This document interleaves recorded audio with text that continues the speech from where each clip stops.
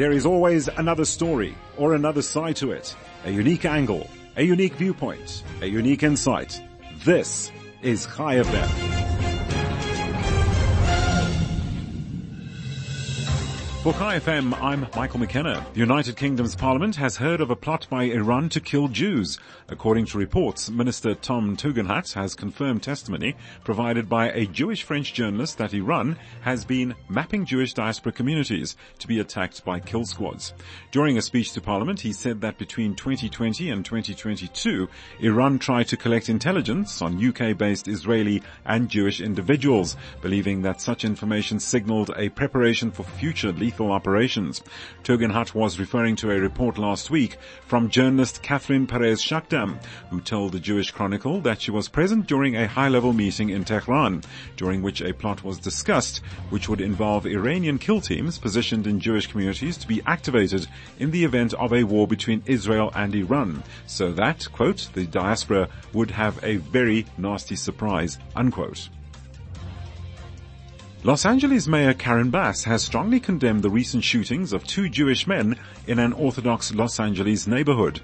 Bass was addressing 400 people in the Eula Orthodox Boys High School gym, which was painted yellow and black, symbolizing the yellow star Jews were forced to wear by the Nazis, and stressed that violent anti-Semitic acts against Jews goes against our humanity.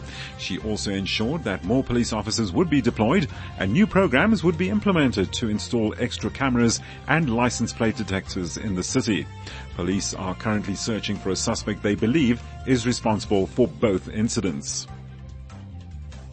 According to Israeli education watchdog Impactsa, a Palestinian school, Omaria Secondary School for Girls in Kalkilia, funded by the U.S. Agency for International Development, USAID, recently celebrated a terrorist attack which took place in Jerusalem last month, claiming the lives of 7 Jewish worshippers who were leaving a synagogue. In a Facebook post bragging about the incident, the school said Alkam Kahari, who carried out the attack, is a hero and that the Jews will taste the bitterness of his crimes. Impact's CEO Marcus Sheff told the Al Gemeiner that the Omaria school is indicative of everything that is wrong with how U.S. taxpayer money is abused by the Palestinian Authority's educational sector, adding that despite USAID having built the school, it cannot be indifferent to the lessons of hate and values of anti-Semitism taught within its gates. Meanwhile, a Catholic school soccer team belonging to the Archbishop Coleman Carroll High School in Miami, Florida, which fought with a Jewish school team during a tournament, has forfeited its semi-final. In a video posted on Twitter, it shows students and spectators fighting after the game, and parents from the opposing team members of the Jewish school Sheikh Hillel have reported that anti-Semitic insults were heard, such as Hitler was right. Both Sheikh Hillel and Archbishop Carroll schools are busy concluding their investigations.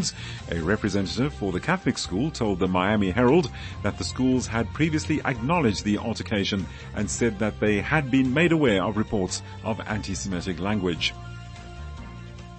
And on an entertainment note, an Israeli entrepreneur arrives in New York to sell his business ideas to an American corporation. There he meets an Israeli-American actress who dreams of acting on Broadway. Called Next Stop, it's a stage play portrayed by Nocha Milstein and Millie Avital, currently performing at the Habima's Forefront stage space in Tel Aviv.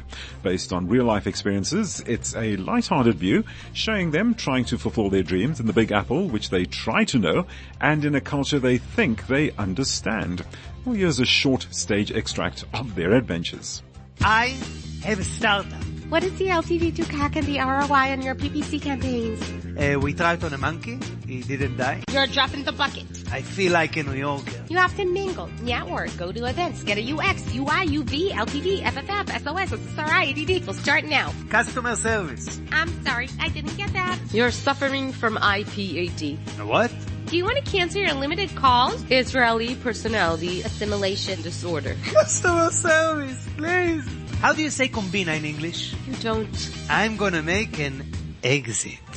Nocha Milstein says Israelis really get it deep down, adding that she thinks there's something there for everyone, for anyone who's ever tried to make it somewhere else.